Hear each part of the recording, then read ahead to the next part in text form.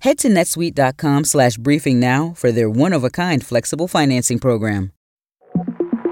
Hello from CNN. I'm Krista Bowe with the 5 things you need to know for Tuesday, October 10th. It's the 4th day of fighting between Israel and Hamas since the Islamist militant group carried out one of the deadliest terror attacks in Israel's history. And today, Hamas launched a huge barrage of rockets from Gaza after issuing a warning to residents to leave the southern coastal city of Ashkelon as Israel amasses tanks near the enclave's border and ramps up their own airstrike attacks. The death tolls on both sides continue to rise, with the Israeli embassy in the U.S. reporting over 1,000 Israeli deaths by Hamas, and 830 Palestinians have been killed in the conflict as well. We're also learning more about how Saturday's surprise attack was reportedly planned. Citing unnamed sources, Reuters is reporting that Hamas misled Israel by suggesting it preferred economic incentives and work permits for Gaza citizens over confrontation. A source close to Hamas told Reuters the terror group constructed a mock Israeli settlement in Gaza for military training exercises, claiming many Hamas leaders were unaware of the plans. CNN has not independently verified the report, and an Israeli military spokesperson said they weren't aware of the mock settlement. CNN has a new season of Tug of War covering all aspects of the conflict in Israel with CNN reporters on the ground. Episodes are airing daily wherever you get your podcasts. The terrorist barged into her home, and we heard a little bit of screaming. That was our last contact with her. That was Nahar Netta, whose 66-year-old American mother was taken by Hamas during their attack on Saturday. He says his family thinks she's one of the at least 100 hostages being held by militants in Gaza. The optimistic scenario here is that she's held hostage in Gaza and not dead on the street of the kibbutz where we grew up. Hamas has threatened to start broadcasting the execution of hostages if Israel strikes Gaza without warnings. And Netta called on President Joe Biden and the U.S. government to help get his mother back.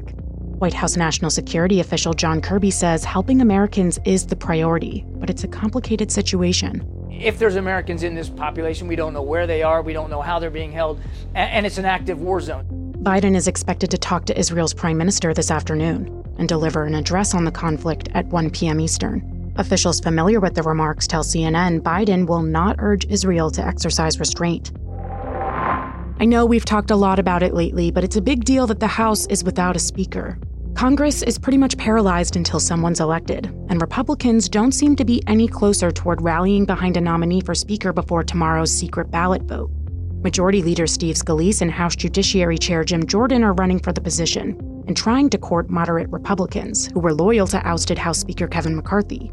Some of those centrists are crossing their fingers that McCarthy will throw his hat back into the ring, something he wouldn't rule out. House Republicans will hear from Scalise and Jordan at a candidate forum later today.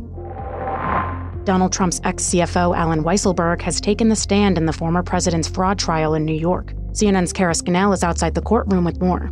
Hi, Krista. The Trump civil fraud trial resumes in its second week today. Now, Weisselberg was involved in preparing the financial statements that are at the heart of this case. And Weisselberg had previously pleaded guilty to tax fraud and served 5 months at Rikers Island. The question today will be what he says about Donald Trump's role in the financial statements. The judge in the case has already ruled that Trump, his sons, and their businesses are liable for fraud, for inflating assets on financial statements to get more favorable loans.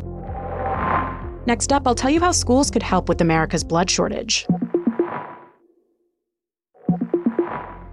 The American Red Cross wants high schools to bring back blood drives. The nonprofit has already declared that we're seeing a national blood shortage and described supply levels as critically low. It says there's been a 25% drop in donations since August, and a lack of high school blood drives is partly to blame. The Red Cross says that before the COVID-19 pandemic, about a quarter of all donations it collected came from school drives, but that number has gone down. All right, that's all for now. I'm Krista Bowe, and our next episode drops at 5 p.m. Eastern. Until next time.